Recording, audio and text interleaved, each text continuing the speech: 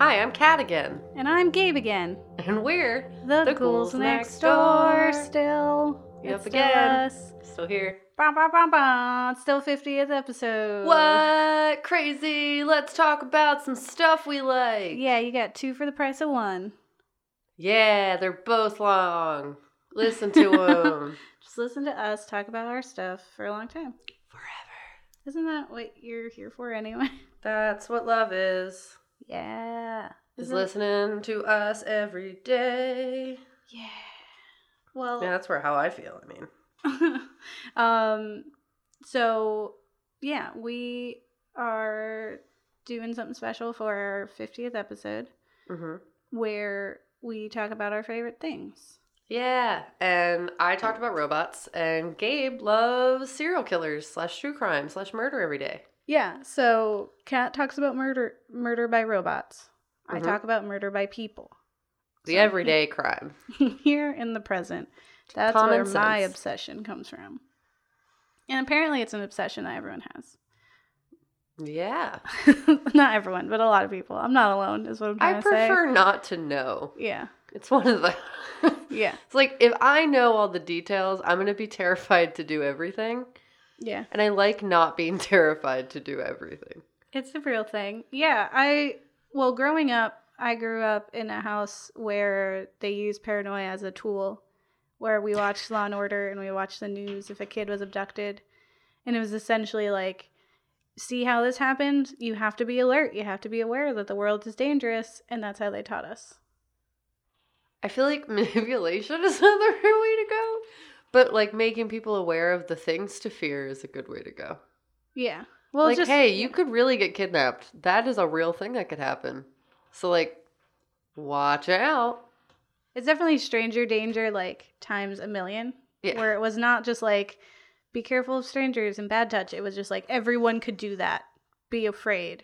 Yeah. So, I mean, yeah, I grew up watching, like, Law & Order all the time. Like, my mom would be like, I'm going to sleep. Like, she would fall asleep, but you couldn't turn it off. And she would be like, watch it so you can tell me what happens. And it's like, I'm 9 years old. I shouldn't be watching this, Mom. Law & Order still to this day, I mean, it did not age well. But is a show that, like, I cannot fall asleep to. I have to know what the resolution is at the end. I'm like, I need to know that whatever murder thing happened is done now. And, like, that I'm not going to die in my sleep. You know what I mean? I just feel like that's my expectation. Yeah, no, it's real. I actually have a really funny story about stranger danger from when I was little.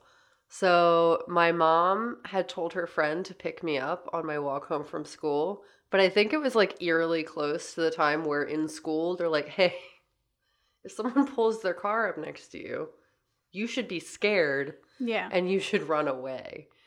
So she had asked her friend, who I hadn't met ever, to come get me on my walk home from school. And this lady pulls up in their car and she's like, hey, your mom told me to pick you up. And I'm like, who are you? Ah! I ran all the way home and I was like, nope, that lady, I don't know her. Yeah. And my mom's like, thought it was the funniest thing. She was like, well, I guess you did the right thing. Like, you did the thing that you should do. Yeah. And not get in the car with a stranger. But also, I needed her to get you. Yeah. And it was funny. I lived very close to the school, so it was really not a big deal for me to walk home. Yeah. That's so great. It's funny because, like, my mom actually was, like, worried because my sister had no concept of stranger danger growing up. Like, when I grew up, it was always like, if you feel like you're being chased, you're supposed to run. And my mom was very specific that you had to run in a zigzag. Mm-hmm. And that you have to just, like, just pound on every door in a neighborhood looking crazy and draw as much attention to yourself. Yeah. And, like, if it turned out to be nothing, whatever, you're still safe kind of thing. Yeah. But my sister just, like, did not in any way have a semblance of that. She was just like, oh, person, hello.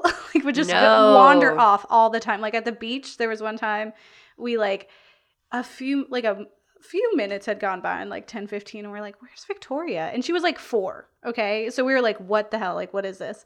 And then we, like, looked over, and she was at this other family's, like like a little place at the beach, like on their towels, and they like gave her a piece of sandwich. She had a little juice. Like they practically adopted her. She just went over there and was like, "Hi friends, now I'm in your family now." And we were like, "You can't do that." It's like that video of the little kid at the park who has to hug every single person there before he leaves because he has to leave now. Yeah, it's pretty cute. It's very cute, but it's also like, no, there could be bad people here. I had no version of that. I was like, ew, people. Yeah. Like every person walked and be like, why? Who are you?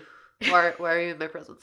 Why are you saying words to me? I don't know you. What are people? Why I'm not your friend. Yep. Go away. I'm by myself. I like it. Go away. Yeah, so I definitely had always been interested in true crime and that kind of stuff because I grew up with that, unsolved mysteries and all of that. And that's where a lot of us kind of like develop true crime people, like. yeah. Yeah, definitely. Like that's like one of my favorite things to do when I go home and visit my grandmother's. We just watch true crime all day and talk about like that kind of stuff. And she always has crazy stories about like people she grew up with or like finding out that someone was investigated for a murder or something. Yeah, that's crazy. Like after they did that thing in school, I was convinced that every car that mildly slowed down near me was trying to kidnap me. I still do. I still think like that. I would just like freeze up and be like, what are you doing? I would like turn. I would go down different streets. Yeah. If I felt like slightly weird that someone was near me because like it freaked me out so bad. Yeah. No, yeah. I'm definitely just like that now, even. Like if I'm walking down the street, there's one time in our old neighborhood, I was walking home and there was a white van. And it was trying to find parking, but it like kept slowing down because like it thought it saw a slot. And I was like, this is it. This is how I go out. I was like getting my keys, putting them in Wolverine style between my fingers. I was like, do I know any jujitsu? No. Can I just wing it? Like, I was like, which of these houses looks, hospitable enough that I can run up to and someone will be there? It was totally scary. I definitely have that like impulse all the time. I will purposely walk home in different ways. And, like, take different buses and do all of that because you can't have routines. Yeah, and I just really don't like it when people make eye contact with you when you're walking. And I get freaked out. I'm like, why are you looking at me? Oh, my God. This is it. You're going to ask me a question, then you're going to follow me home. And I'm like, no, I'm not trying to do that. Like, I've had a biker do that once, and it was so freaky to me. Like, I just called someone. I was like, I'm on the phone with the police, so you need to get out of my face. Yeah. And he was like, whoa. And I was like, yeah, so don't kidnap me, please. I definitely think it's good to be friendly, but at the same time, I don't like talking to people I don't know on like public transportation, especially in like Ubers where they're like, we're going to be best friends. I was like, they're definitely going to lock all the doors and try to kidnap me. Because like I've read all those articles about the Uber drivers who've done that. And I'm just like, I literally have thought of ways I would fight back someone like trying to kidnap me. Like, brutally. Yeah. Like, I'm like, I have my keys. I will stab them in the throat with my keys. I will have this bottle that's in my hand and hit them over the head with it until they can't drive anymore. I think of all the crazy stuff that would, like, save my life. Yes. If someone was trying to kidnap me in an Uber Lyft situation. Yeah. Usually, if it's on a bus, there's not as many ways. Because, one, there's a lot of people, I feel like. No, there's one of the most gruesome No, stop murders. It. I know which one you're talking about. It still haunts me. I don't make eye contact with people anymore because of it. It seriously messes me up every time. Yeah. Well, with the Uber driver who was a murderer, he didn't kill any of his passengers. He was killing people in between his passengers, actually. Because, like, you're connected. Like, if someone got murdered and then the last thing they were was in your car. Well, what's crazy is I've definitely heard of, like, the ones who, like, try to and they escape. And it's like... That was like the beginnings of Lyft and Uber. Yeah. I would say that an obsession with true crime allows you to have a superpower. I do feel like, one, my anxiety is a superpower because I am always over-prepared for most situations. And being obsessed and terrified of true crime is also its own type of superpower where it's like I am ever vigilant and always aware. And because you can think of, like, the ways that it could happen. And, like, you think of the ways you could get out. Yeah. And if you're thinking about it, odds are it's not going to happen to you. Because it's always happened to those people who don't know. Yeah.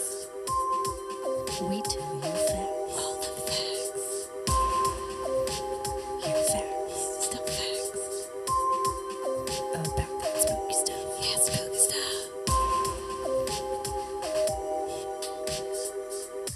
So we're talking about true crime. Yeah. We're talking about scary stuff. Spooky spooks.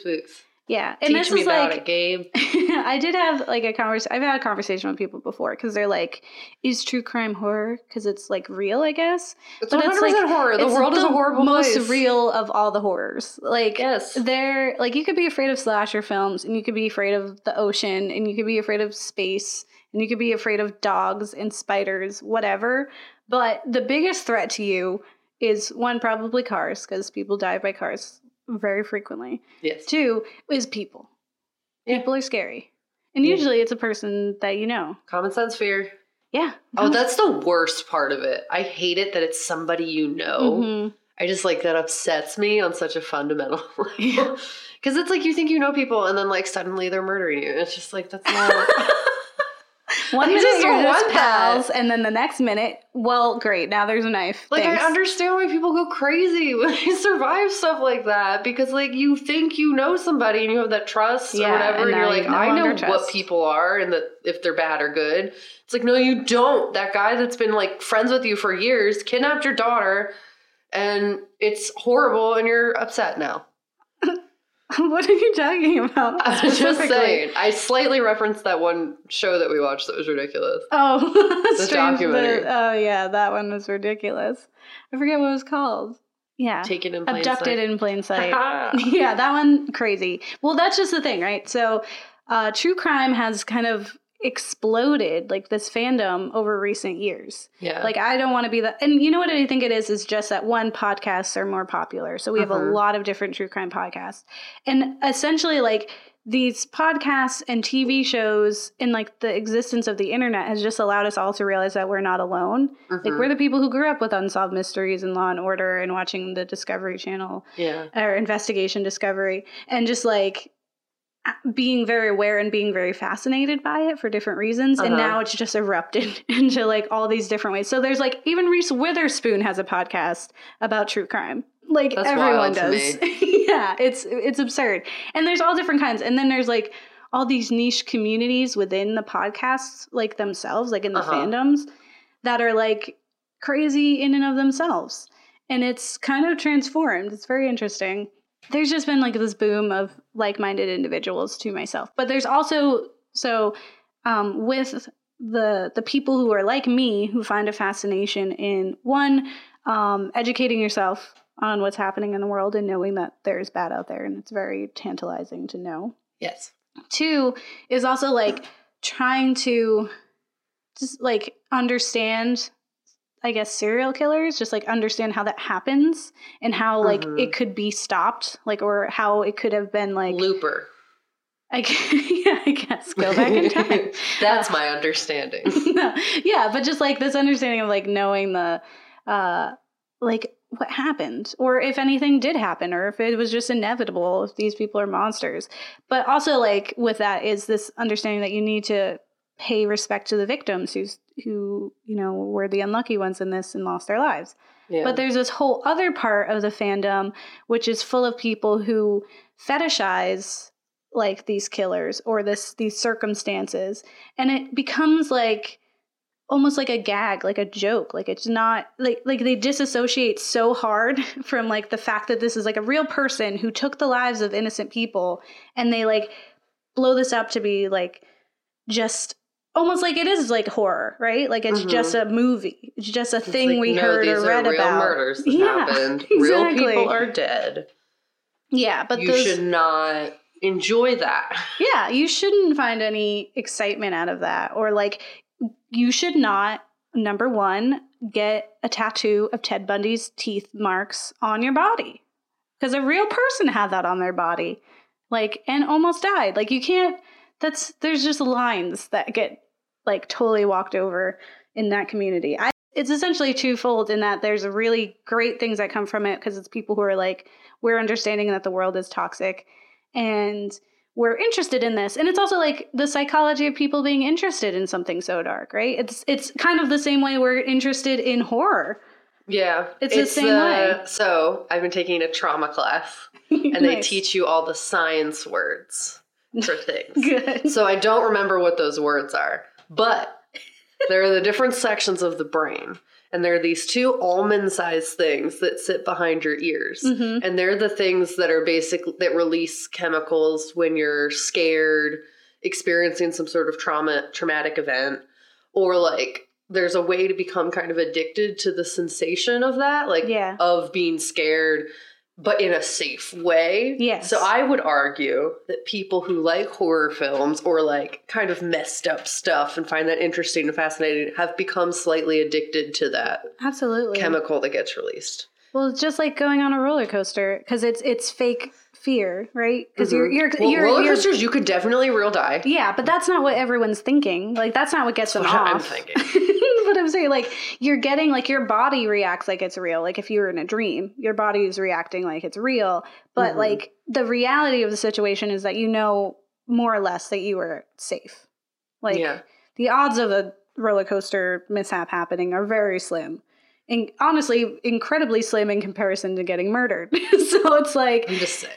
Yeah, but that's what, like, the obsession with horror is. And I think the same thing is with true crime. It just becomes this, like, it is a safe kind of knowledge. And it's enticing to think about. Like, when you're thinking about the human mind, it's like, who could ever possibly do that? Yeah, I guess, like, also, it's just, like, when someone is unwell... and that it's, like, not entirely their fault that mm-hmm. they're acting that way. It's just, like, even more upset. Because it's, like, you want people to be well and not murder people brutally. And it's very hard. The world is hard. Yeah. Yeah, absolutely. Yeah, and that's kind of a part of it, too, with the community, right? Mm-hmm. Is that sometimes people are really, like, I follow several groups that are intertwined with these true crime podcasts or mediums. Uh-huh. And so they'll post, like, real-life true crime things that are happening. So, like, if someone is murdered, like you just heard about the girl who just finally went to jail after all those text messages to the boyfriend to get him to kill himself. Yeah, yeah. But, like, we're reading those things, and there's... other instances where there's someone who's very clearly unwell, and you'll hear like some people in the community just immediately just be like, this person's evil, we need to do this and this, and people are like, no, wait, things happen the way that they should have happened and were handled the way they should have been handled, given the fact that this person was unwell in that degree. Like, there's not a sensitivity to mental illness. Mm-hmm. I think that's just in general, though. I feel like that's how these things end up happening, is that people walk around with no sense of like trauma. Like they don't understand that there are reasons people act the way that they do, that it's not just people are crazy or evil. It's like there are a lot of factors that go into every single thought a human pursues. Yes. And there's just people who have like no understanding of that. They live their lives with like rose-colored glasses on, and they just think people don't have anything wrong with them ever in their brains. There's a lot that's happening with this obsession with true crime. Some studies talk about how it is in a way there to help you feel protected, because then you're like aware of what is going on in the world. You're aware of what could possibly happen. You're not ignorant to the dangers. But there's apparently other things that are the scientific reasons why. I love scientific reasons. Go. Or even just like results. Like it's like, here's what our world is, and this is why people are the way they are. One. So I found an article on Mental Floss that was just talking about like the obsession. So it was like, there's investigation discovery. There's a literal true crime convention that people go to. There's, podcasts like Serial, Dr. Death, In the Dark, There's a Million, and even like documentaries on Netflix. The Keepers, Evil Genius, Making of a Murderer, The Staircase, and the one we watched. We watched a handful on Netflix, for sure. Yeah, Abducted in Plain Sight being the most recent crazy one. But there's kind of this understanding, like your need to know and be attracted to those things are normal. It's just like a normal human thing, because it's different. Like those kinds of people are different from us, and we need to understand evil to some degree. Like you just have this, because it's so different. Like it will kind of like gnaw at you in this way of like, we need to figure it out. And there is no answer. It's just, there's no right or wrong answer. There's no plain thing. There's no way that you can meet a person and be like, that's a murderer. Like that's never going to be able to happen. Oh yeah. But that is kind of creates an obsession in and of itself. Cause it's like, we need to know. I need to know what the answer is. Like, is it because they have a long earlobe? Like, what is this? Like, what it... Well, no, I think it ties back to like their childhood and like what they experienced, and if there's something that happened to them during that time that could have not always reshaped the way their brain developed. No, I think also people are just born without the ability to produce certain chemicals. Okay, yeah, no, that's real. Yeah, it's not just childhood trauma. There's plenty. I know it's not exclusively that, but I think that does play a significant role for a lot of things. Sure, yeah, definitely. But yeah, there's no there's no black and white anything. There's always exceptions to the rule.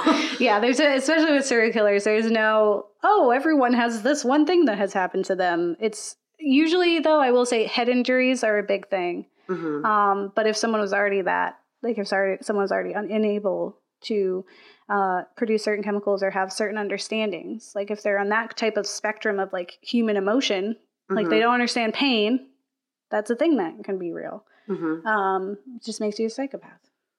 Another thing is like with the coming of the 24-hour news cycle, right? So before it was just like you'd only get news at one time, but then we started having it where it's like constant, and if there's like a breaking case, we see it all the time. Like OJ, right? Like we were watching the chase, you're watching like the trial unfold. You have when certain kids get abducted, certain being specifically like young white kids getting abducted, like those are news cycles. We're thinking about before all that, which is what I find interesting, is any murder that happened like before the 70s, because that was like before Stranger Danger. So it's like if you think of you let your kids just go outside and you don't really know that they're back yet till like it's maybe 9 at night. You're like, oh look, Jimmy's here.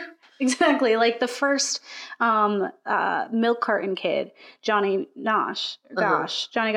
He was a newspaper delivery boy and just got into a car with someone because they didn't have anything like that. And then the poor mom is like crazy. It's such a crazy story. But there's a lot of those, especially during that time. Like abducted in plain sight is definitely one of those. Of just no one even knew. Understanding that could be a thing that would happen. And I think because of that, that's why in the 70s and 80s, we had this these notorious serial killers. And we don't really have that these days. Like we're not hearing about those. We don't have Ted Bundys. We got the East Area Rapist, but it's like he hadn't been around for a long time. We just happened to find him because of that. There's the Lisk, Long Island serial killer that's active, but no one knows about him unless you're in the true crime situation. And usually because they target underrepresented communities who no one cares about. Yeah, there have been some not interesting because they're horrible, but I guess interesting in their own way. Recently in Philly, there was in South Philly, there was the person who was like assaulting and raping women. It was recent they caught him. That isn't murder, but it's something that was happening very frequently in a area within Philadelphia. And then there was also, I heard recently about getting like pizza delivery murder. Oh. So they fake called a pizza delivery person to their house and then murdered them. I guess like they didn't care who it was. It wasn't like, to my knowledge, they didn't release that it was targeted. Yeah. That they just ordered a pizza to this house and then murdered the driver. But in this article, they talk about how essentially true crime and like serial killers is kind of like a train wreck. And, you know, like when you like are rubbernecking, like you can't look away. Yeah. Like how we always watch like car crashes. So this professor of criminology, Scott Bond, wrote in Time and said, the public's fascination with them can be seen as a specific manifestation of its more general fixation on violence and calamity. In other words, the actions of a serial killer may be horrible to behold, but much of the public simply cannot look away due to the spectacle. And that's like a lot of what it's just like horror entertainment. You know, like when we were watching Nightmare on Elm Street and the most absurd things happen, like Murder Fountain, like that's absurd and grotesque and just awful, but you can't look away because you're like, what is this? No, that's real. That's like 100% what true crime is. It's like you're listening and you're like, how could the same way people feel and are absurd? And I also was like, what for Abducted in Plain Sight, which we can talk about in our film section, was like how you feel a lot of the time when you're listening to certain things. Like, how could this have gone on for so long? Like, how do people get in that car? How do people not escape? How did the cops let the victim go back to that house? like knowing or just like not listening to them. This is literally so upsetting. Yeah, this is a real horror of the world because it's real. I'm with you. I think that's like honestly the most messed up part of it is, I guess, the fact that they're aware that the spectacle is such a thing that they like that they see their names in the newspaper. They want the attention to be on them. Yeah. Not on the victims. Absolutely. They want to have their name remembered for the things that they've done. That's why they have. I think after the fact, yes, we should pay attention and know how to like be aware that these things can happen. But don't fetishize them. Do not get tattoos of them on your body or paintings of them anywhere. Like, stop.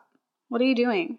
Yeah, and it's just, you're feeding the problem. You're feeding their desire to kill more. Like, you know what I mean? Like, it's just, it shouldn't be that way. And that's just, that's definitely the way that it is. Yes. People who are here in this world are dead now. Yeah. And there should be more respect. It upsets me. They're definitely, And it's like, so apparently, like, the majority of true crime fans tend to be women. And that's kind of because we have this need to feel safe. And so it kind of feels like we're protecting ourselves by being knowledgeable in these subjects. Because women tend to be the victims of these. Not to say there aren't male victims, because there are. But generally speaking, it does tend to be the women. So women are the ones who are obsessed with it. Because it's almost like a protection in and of itself. Well, yeah, we're always at threat of being murdered. Yeah, constantly. Yeah, so, literally always. Yeah, right now. Apparently, like, this obsession and like looking into true crime might be like an evolutionary benefit, because it essentially is there for us to pay attention to things that harm us. Like, you become fixated on those things because you want to learn about it. Like, you want to know, don't touch that because it'll poison you, right? Don't eat that because it'll poison you. Like, don't go near that monster because it bites you. Like, what better way to equip yourself than to learn the most about it? And like, it also kind of feels like you said, because it's kind of like a safe space to indulge in it, that you're distant enough that you kind of feel like victorious in a way. Like, that didn't happen to me. Yeah. So you kind of win. The curiosity of like human nature to like want to know why things are happening, to have like some sort of understanding of the things that are scary, so that, as you said, you can protect yourself against them. Absolutely. You need to know the resolution. You need to know, why is that person doing that thing? What did they do to escape? It's like, we want to know. Yeah. And I've definitely had people who are like, one, who've questioned, because our show is horror and we are constantly watching and dissecting horror, that it's like, are we now desensitized? Do we no longer understand danger or fully like grasp it on the emotional level that other people do? And I would argue that we do still feel those things. Like, 100%. I'm very scared of many things. Yeah. So it's like, I guess in a movie sense, sure. But in like real life horror, that is very different. If I see someone stabbed in front of me, I'm not going to be like, oh yeah, that's cool, I've seen that before. No, because I haven't in real life. Yeah. It is a very different reaction. If anything, I'll know what to do is don't pull the knife out. Yes. You leave that in there. Yeah. Yeah. It's definitely exactly now like you just that. Have skills. True crime is like, people think like, oh, if you watch that and you're surrounded by that, then now you're desensitized. And to a degree, some people are becoming that way because to me, I think the difference is kind of glorifying and obsessing over the killer, and not like the circumstances and the world around it, and trying to figure it out and trying to understand like what could have been done differently to save people. Like, if you're looking at it like, wow, this guy's a genius, and not in a way that's like, wow, that was a really crazy intelligent thing that he got away with kind of situation. Like, if you're thinking of it just like, whoa, I'm idolizing this person, then you might be desensitized. But the majority of us who listen to this, if anything, have more paranoia and are way more aware of our surroundings. Again, it's your superpower. Your stress and your anxiety becomes your superpower because you're always aware, you're always vigilant, and you know what people are capable of at the end of the day. So it is a superpower in this horror world that we live in. Yeah. But it's better, I think, honestly, to know that that's a reality, so that, as you said, you don't freeze up deer in headlights. You're not unbelievably shocked that you can't recover. Yeah. You're basically building up your protective factors to make it so if something like that happens, you will survive mentally because it's not such a hard lift Yeah. from what you're used to seeing. Yeah. You don't have to play so much catch up, like, of Yeah. being like, wait, whoa, what's happening? This is not possible. Like, you skip all of that, like, wonder and disbelief and jump right into what is our safety protocol. Yeah. But it's also like, I would recommend that in between your binges of true crime, if you're getting indulgent, watch some cartoons, watch some fun, watch something sweet, watch something that restores your faith in humanity. Because like I've said previously, that it is the common sense phobia, but it also is kind of relieving to know that even though you listen to these crimes and it seems like it's just mountainous, like it's just enormous, the amount of people who get murdered and are murderers, but that's not the case at all. Like it's not. People, not everyone on the street is gonna murder you, and so you kind of have to remind yourself that too, and that's a part of it. It's really like there's a balance that you got to work in there. Yeah, and I mean, if you're thinking about it too, it's that rule, I guess, like you think it exists somewhere. Yeah. The worst things that happen, there are probably things on the other end of the spectrum that are really, really wonderful, great things that happen, but they're not the things you're watching movies about. Yeah, because they're not interesting. There is a balance in the world. I would like to think that for every horrific, awful thing that happens, there is something good that happens on an equal level and some variety. Yeah. Somewhere in the world. We just don't know about it. Yeah. Keep that version of faith. Let's do that. That sounds good. That's how you stay sane. Yeah, stay sane. Stay safe. Yeah, films. Yeah, films. We watch some films. Now let's talk about those films. And all that spooky stuff. And all that spooky stuff.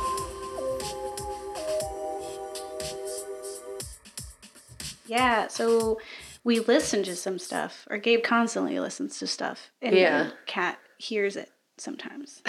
Exactly. Yeah. I feel like that's my entire existence. I'm like, oh, Gabe likes that cool thing. I'm going to like it too. Cool. Let me do that. Oh my God, we're best friends. Yep. And that's a lot of podcasts most of the time.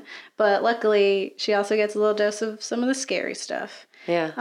So I subjected her to the last podcast on the left because one, there's a podcast that shall not be named that has a lot of interesting things, but I didn't want to give it any listens. And also my favorite murder is kind of in that area right now for me as well, so I didn't want to bring any attention to that one for her. So we settled on last podcast on the left, but because only one of them is terrible. Yeah, and I again have been on in arguments on the internet because of this specific podcast as well, and reluctantly came around to liking them again because of two of the members.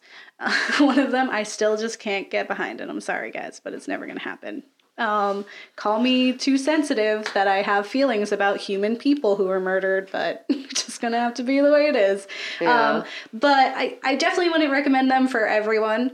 You definitely have to have a strong stomach. And I guess if you're indulging in certain true crime things, You have to have a strong you stomach. might have a strong stomach. Yeah. There are things that are very like more educational. True Crime Garage is really nice. They're nice guys who talk about things. They are not insensitive or rude about things. They even explore a lot of the victims too. Yeah. There's also Case File, which really goes into like victims and stuff, and really tells a story. It's very almost like a news report, less than like just three guys hanging out talk crap about murder. It's really like this is what happened. Here are the facts. We're not bragging on anyone. We are just educating. Yeah, we're just letting you know what happened. Yeah. I don't have opinions. We're just talking about it. Yeah, they have like, I think I want to say like 6 hour long episode about the East Area rapists that I was trying to get through. Yeah. But that's a lot. And the reason for it is because they go through the victims, right? Yeah. And so you were getting an understanding of who those people were in addition to who this guy was. Because at the time, even, we didn't know who it was. Yeah.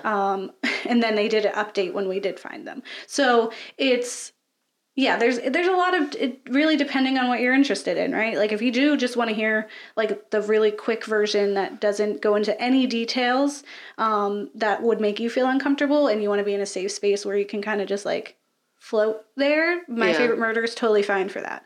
Like, they're definitely there for just, like, the basic news. Yeah. Because you just want to, like, kind of dip a toe into the situation. Like, too much into it. Yeah, and then you can have fun. You can hear about them complain about Los Angeles traffic and what happened to their hair and what their cats are doing. Like, you can listen to that for half an hour before it gets to the story, if that's your thing.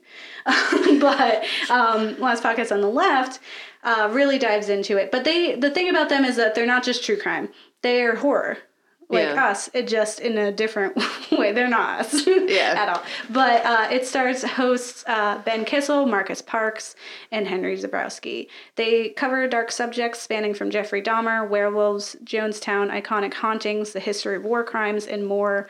Whether it's cults, killers, or cryptid encounters, Last Podcast on the Left laughs into the abyss that is the dark side of humanity, which is essentially what they do. Yeah. They also have fun. They have really fun creepypasta episodes, which they just read creepypasta stories, which are absurd if you're familiar with creepypasta.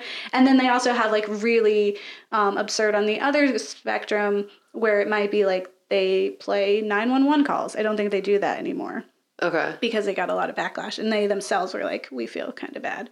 Some of them were really awful. But then they also do things where they'll like talk about aliens. Like that's the one part where I tolerate Henry is when he talks about aliens because he's really in it. Like he's in that world, in the UFO world, and he knows all the stats. And so when they dive into stuff like that, it's really fun. When they talked about cryptids, it's super fun. Their true crime part is where it kind of gets a little murky. Yeah. Well, because he forgets that they're people. Mm-hmm. He gets really insensitive. Yeah. Like at one point, it's like it's okay to a degree to like make fun of and like berate the actual murderer and call them whatever you want to call them, whatever. They don't. But you shouldn't do so about the victims. Yeah, but when that's where the line is drawn, and I was like, "There's a problem when you're talking about the victims. Like they weren't murdered when they shouldn't have been. Like that's a problem." But the other two, Marcus does a lot of the research, and then Ben is really there to listen and remark and be funny, which is fine. They're great. Their fan base, again, is a mixed bag. You can get some really sensitive people who are just there for, like, that and for fun. And then you can get some really crazy people who are like, I'm going to tattoo my whole body and worship them and hail gain. Yeah. And, like, there's one way to... You can listen to things... Can't see my face, but I'm going like... Yeah. That's a big thing, too, is people are like, well, if you're listening to them, then you clearly shouldn't have any sensibilities. And it's like, no, you can also just listen passively and just choose to ignore the absurdities to some of their media. Yeah. But I had Kat listen to one of their heavy hitters. So they have heavy hitter episodes where they'll do big murderers, essentially. And it's usually like 3-4 parts. Like they've done Jonestown, they've done Jeffrey Dahmer, they've done Ed Gein. They've done a lot of them, and then they did Bumblebutt, which is Edmund Kemper. He referred to himself as Bumblebutt, and during one of the times when he's like murdering, he felt like a klutz because he like dropped the gun or he dropped the knife, and he's like bubbling around, and he's like, I was just a bumblebutt, and the detective's like, you're telling me about a murder, you crazy. Like, yeah, he definitely, like, Ed Kemper in general just, like, makes me feel anxious in the way that I think you feel that way, too, because he just seems so unassuming, like, sweet, big guy, and he murders people brutal. So bad. That I'm like, I don't understand. Yeah. Why? And you know a little bit why, because of the things that have happened to him, but also just, like, the, like, switch isn't really in the right place.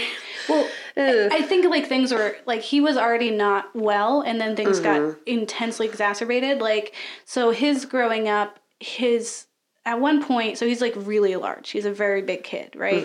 And at one point he had like his sister who would feel uncomfortable around him, and his mom was made aware of that. Like she was like, he looks at me too long or something's not right.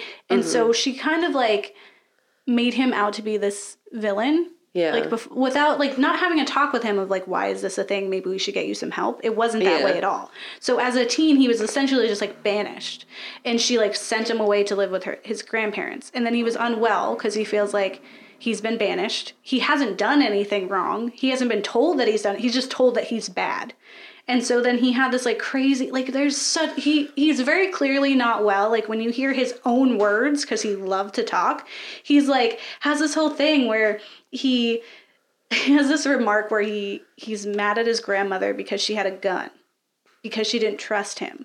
And so she like had it to protect herself. And he says this during the same story that he's telling, like how he was mad at her for having a gun because she didn't trust him right before he murdered her. So it's like, yeah, she had every right to not trust you, Ed. Why are you like, he's like, but can you believe it? She had a gun in the house and she didn't trust me. Like, you murdered her. And then you murdered her husband because you didn't want him to see that you murdered her. Like, that's crazy talk. And that's just like how he tells all his stories. He's like, would you believe it? The girl was trying to fight me back when I tried to murder. Like, yeah, Ed. Like, clearly there's not anything good going on in that brain. And so he got shipped away. And learned very quickly the right things to say when you're institutionalized to get out.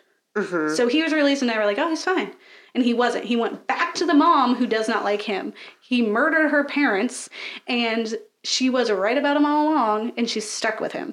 So they have this really toxic relationship and he ends up like killing girls that he could never have because that's what his mom has been telling him. Like, you'll never be with a girl. You'll never be with the right person because no one will ever love you. You're a monster. And he's unwell. So he ended up killing all these co-eds. He's the co-ed killer. Yeah, it's definitely crazy. And it's like he is like living with his mom and he works this job. He picks her up from work. She hates him and she works at a college. And that's how the co-eds happen. Yeah. So he kills co-eds. And then at some point when they're realizing a trend that it is co-eds that are getting killed, they tell like girls don't get into cars and that they don't allow cars on campus that don't have the right sticker. But his has the right sticker because he picks up his mom. And it's just like, and again, you look at him, you think he's kind of slow even. Like you could never fathom that this gentle-looking giant would ever do anything to you. So, of course, the girls get in the car. They're thinking it's anything else. Like, it's just a monster.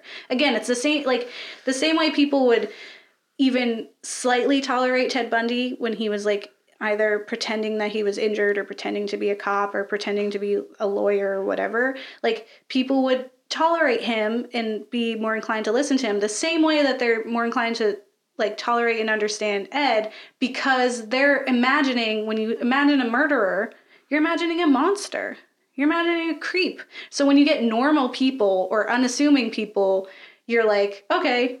I feel like still, you should not get in cars with people you don't know. It. Like, I get it if it's Uber or Lyft, you have their identity in your hand. Yeah. Like, you know what, that realm of time does not make sense to me. Yeah, like hitchhiking was a very big thing. And that's like, again, that's why I feel like serial killers don't have as much of power nowadays, because we're not as ignorant to that, because we're surrounded by a 24 hours news cycle. It's because we have true crime podcasts and true crime documentaries in the Investigation Discovery Channel. It's because we grew up watching about, Elizabeth Smart getting kidnapped and living down the street. Like, we've heard these stories. We've grown up with them. And so now we're all a little wiser. Not to say that murders and things aren't happening. They definitely are. But it's like, it's not as, like, you read about those things and you're like, it's absurd how easy it was to just, like, take a kid. Yeah, no, it's insane to me. It's easy to just get a girl who was hitchhiking. Like, no one really understood. Like, and now that's all you hear about. So we are a little more aware. So, like, yeah, they talk about things like that. So they talked about Emmett Kemper. But that one's, like, I think 2 or 3 episodes long. So they really, really go into it. So I jam-pack that into a few minutes. But if you want to hear the whole thing, they have a whole episode series on him. I would not suggest starting with any heavy hitters. If you're going to start with Last Podcast on the Left, try one of their smaller guys, and just kind of work your way into understanding their humor and their relationship before going into anything like that, because you might not continue, because I almost didn't. I almost burned down the whole internet. Me and Kat watched, because I always make her watch true crime things with me. Sure do. I actually kind of enjoy it, though. Yeah. In its own stressful way. We've watched A Crime to Remember is one of my favorites, where they recreate the olden times, and it's always like, she was scandalous because she was divorced and liked to have sex. Or it'd be like, he was closeted, so of course he was a murderer, or something ridiculous like that. But what I like about it is that they bring the way that they approach it really shows like the flaws in the society at the time. Yeah. And that's a cause for these things. Like, it's your own historiography. you of have true the crime. doors open. Like, you don't lock your doors at night. Me and Kat watched Abducted in Plain Sight because Twitter was absolutely crazy about it. And I just kept seeing memes that didn't make any sense to me, but they seemed so bizarre. I was like, Kat, let's just watch this. Let's figure it out. I've seen like reaction videos too, and they're like genuinely very funny. And I honestly, at this point now, I'm kind of like, I hope the family's okay. Yeah. I feel like they probably are getting a lot of I bet. stuff. And it's like, they've survived. Yeah. Let them be. And when you watch it, you do feel for them. So we watched Abducted in Plain Sight, and so let me tell you what it's about. It's from 2017. It's a Netflix on, or it's a Netflix. It's a documentary on Netflix. The twisting, turning, stranger than fiction true story of the Brobergs, a naive church-going Idaho family that fell under the spell of a sociopathic neighbor with designs on their 12-year-old daughter. Under the spell of a sociopathic neighbor with designs on their 12-year-old daughter. That's what it says, but that seems weird. Anyway, it's essentially a very crazy story. Yeah. I don't really want to spoil anything because I want everyone to watch it, but at the same time, yeah. Like, if you're here, just know... I can't not tell because it's just so crazy. It's just, there's multiple times while watching it where you're like, what? Yeah. What? Like, you don't even know how to baffled. react. You're just like, how? Why? And it's crazy. And then you're like, wait a minute. And every time you think, when you're at that point, you're like, okay, so this is okay, this is the crazy part. We're in the crazy part. No, there's and like 8 other crazy things that happen. And you're just... And you're like, no, what? And it's almost like soap opera level of like, everyone is touching this person. It's like, why? Yeah, like, so essentially there's... What it does a really good job of is kind of really explaining, like, because you're getting it from the point of view of the family, like, you can see them, is that you understand that this was a time that did not understand stranger danger. Like, they even talk about, like, they didn't have the word pedophiles. Yeah, they didn't understand that there could be a person that would touch kids. Like, they didn't know, like, to be aware and to be worried about something like that. So there's, like, essentially Jan, they have this girl, their daughter. And they have a friend, so they're in the Mormon church, and they become friends with this other Mormon family. And so they have that in common, whatever. All their kids play, they're, like, have over for barbecue. There's very clearly that the guy has a obsession with Jan. And constantly, like, tries to get her alone, and, like... Yeah. I think I can say this part without spoiling it. That the guy... Well, you know that he is the one who's doing things to the child. It's bad. Ask the family, because he's going through therapy, if he can sleep with the child. Like, next to her. Next to her, obviously. I'm saying sleep with, like, literally sleep next to. Yeah. But sleep in the bed with the child multiple times a night. Yeah. Or a week, whatever. Yeah. Well, it's because it comes out that he had gotten in trouble for indecent things with a child.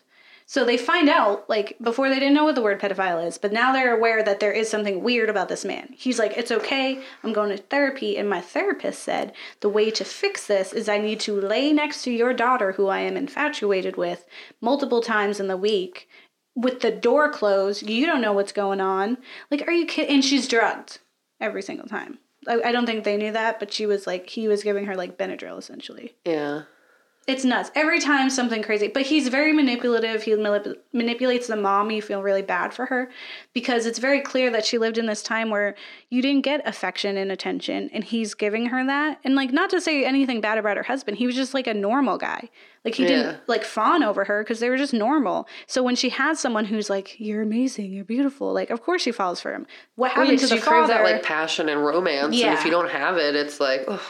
Exactly. The second you get a sliver of it, yeah, you're going to fall for that. He touched my leg. I'm on fire. Yeah, she was like, absolutely. Like, they didn't even kiss the first time, and she was crazy. And then, meanwhile, her husband's doing some shady stuff, and it's like, what are you doing? Why do you think that's okay? Like, I understand the wife's point of view.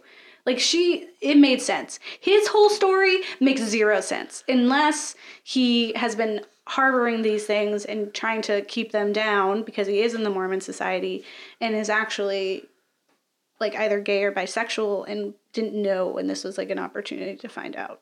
Yeah. But he's so manipulative that he manipulates the girl. He abducts her twice. He manipulates the family. The girl is traumatized and is terribly manipulated by, like, that's one of the crazier things that I heard. And it's so sad because she went so long with knowing those things or believing those things and no one else knew. Yeah.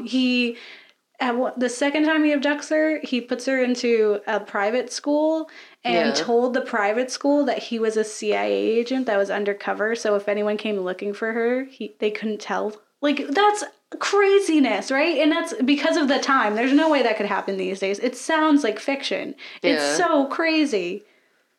Yeah, I feel like they'd be like, oh, this dad's a little not all the way there. Maybe we shouldn't. Maybe we should call. I'm a mandated reporter. I'm going to call the authorities and be like, this isn't right. Mm-hmm. I don't think he's a CIA agent. Who's going to tell me? Yeah. Or just like, there's essentially like what I thought was really crazy was the first time she's abducted. Like, they don't really do anything. Like, one, because it's their friend, right? So they're just like, the one thing was that he'll bring her back. Yeah, they didn't think that he took her, but they also were like kind of only minorly worried that something had happened to them, right? And then when they finally were going to go to the cops, the wife shows up, his wife, and is like, don't do that. And they're like, okay. So they waited like, and then they call like they call the police on like this on Saturday. And so the local police office wasn't open because of the time period. And there's like a message that like, if this is an emergency, call this number. And they're like, well, we don't want to be a bother. Like, we don't want to disturb anyone or cause any craziness. It's like, no, this is when you're supposed to do that. This is the emergency that they're talking about. But that's how unaware they were of the severity of the situation. And then when it happens again, they don't call the cops for like 2 weeks. And the one police officer was just like, or the detective was like, they waited 2 weeks this time. And he looks so like, just honestly disappointed in them, right? Yeah. And it's just like, you don't care that much about your kid. And that's not really what it was. It's just like, they just didn't get it. Yeah. Like, because like, how could you put that into like a thing, you know? Like, how could you totally understand that like, a friend of the family who you've had feelings for has stolen your kid? And I think honestly very much for the mom who like had genuine, I think delusional, but feelings nonetheless for this man, thinks like he couldn't have that for her because of what we have. And I feel like unfortunately in situations where molestation is happening and it's like the boyfriend of the mom or etc., the girlfriend of the dad, that, like, it's always very hard for people to grasp that they could also do that to the child. Yeah. And it's a weird level of, like, brain selfishness. I don't know. It's confusing to me. It's hard. And it's like, I feel really for that, but also protect your child. Yeah. But people just, like, back then, they just didn't even get it. Yeah. It's hard to fathom that anyone would want to touch kids if you don't want to touch kids. Yeah. It's a hard thing to understand. The same thing with serial killers. If you don't want to go around killing people, it's hard to understand someone else wanting to do that. Yeah. But this film is wild, to say the least. It's full of just like questionable hand jobs and alien abductions and brainwashing and fake CIA agents, swim parks, like RV the whole thing crash. Is just real bizarre. Yeah. Horseback riding. There's a lot. There's just so much happening in this. I highly recommend it. It's just absolutely crazy. Yeah, I mean, the biggest thing is just like every time you think a hard left turn has been taken and it's not going to happen again, then there's another one. Yeah, it didn't stop. It didn't stop. And even in the end, you're like, this is really still happening. Like, nuts. It's such a good, it's so good. So those are two extremes of true crime, right? Like we have this that's like people don't think about it as true crime, but it is. Girl got abducted and was brainwashed and abused. And then you have things like murderers, like Bumblebutt, Edmund Kemper. Feelings. Yeah, feelings. Yeah, I said feelings. Let's talk about feelings. Okay. And all that spooky.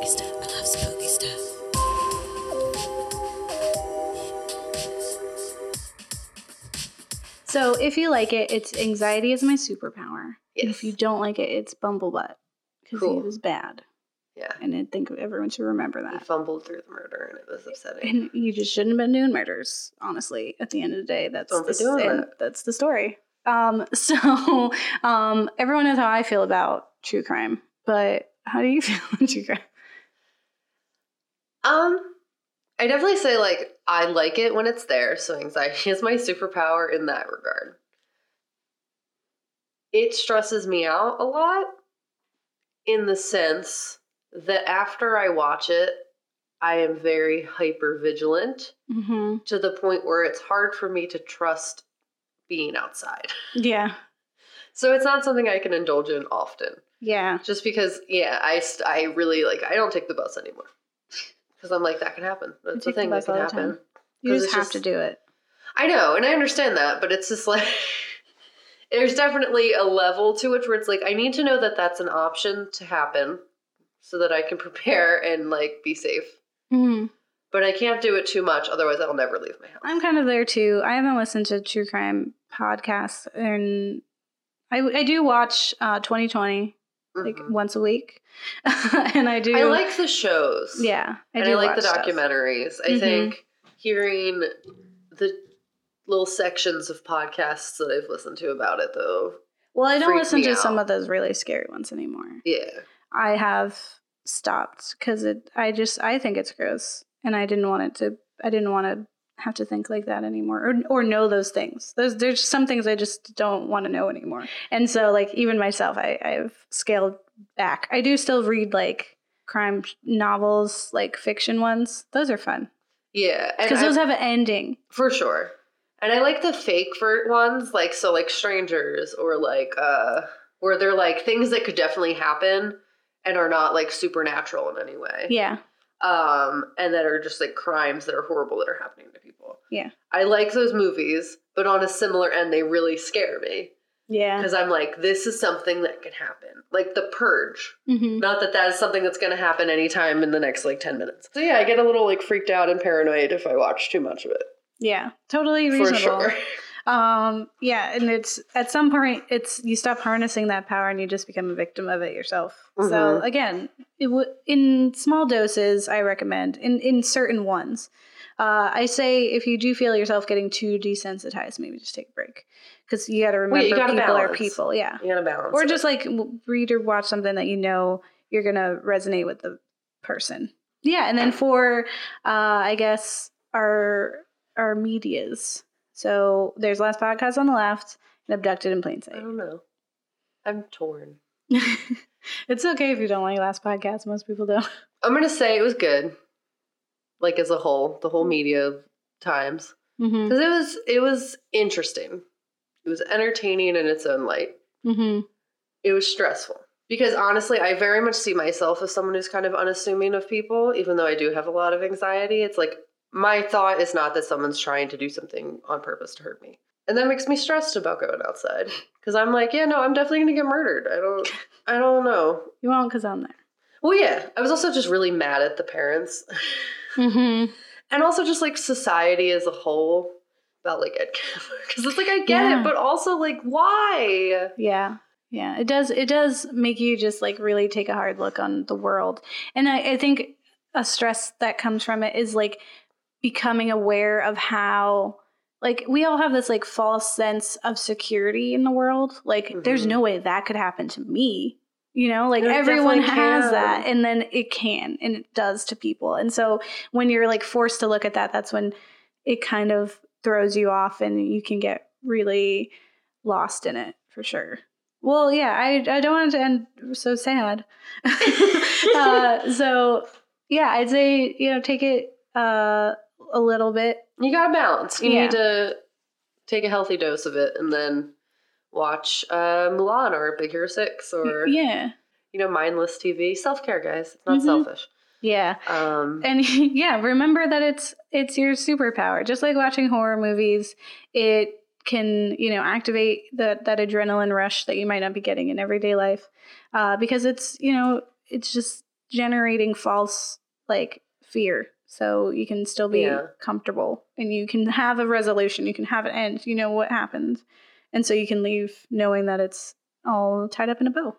Yeah. Not exposing yourself to it doesn't get rid of the fact that fear exists. So you might as well fear reasonable and logical things instead of like ants. So happy 50th to you guys. All right. Well, don't get married. Because they might eat your kids or be serial killers and murder everybody. Okay. Bye.